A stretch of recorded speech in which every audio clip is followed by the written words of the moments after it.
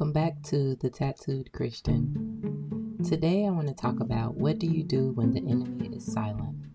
Let's begin. Number 1, we need to pray. Just because you don't see the enemy working, we must continuously pray.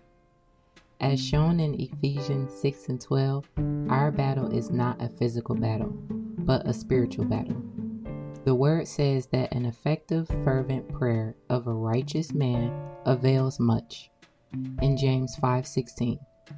And we have been given authority to trample on serpents and scorpions, and over all the power of the enemy. Luke 10:19.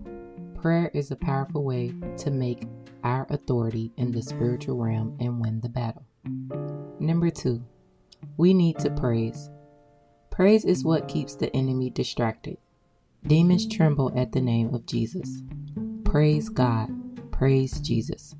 Let everything that has breath praise to the Lord. When you praise God, things start to shift in the spiritual realm. God works all things out for the good to those who love Him.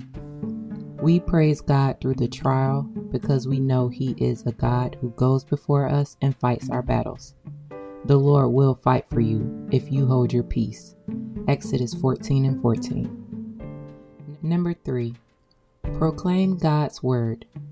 As I said before in my previous podcast, there is power of life and death in the tongue. Proverbs 18:21.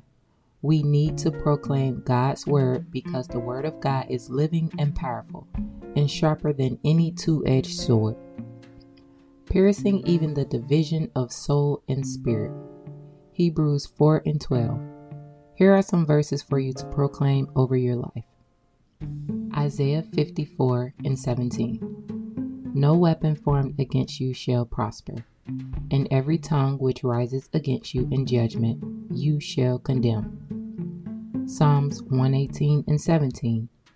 I shall not die, but live, and declare the works of the Lord. Philippians 4 and 13.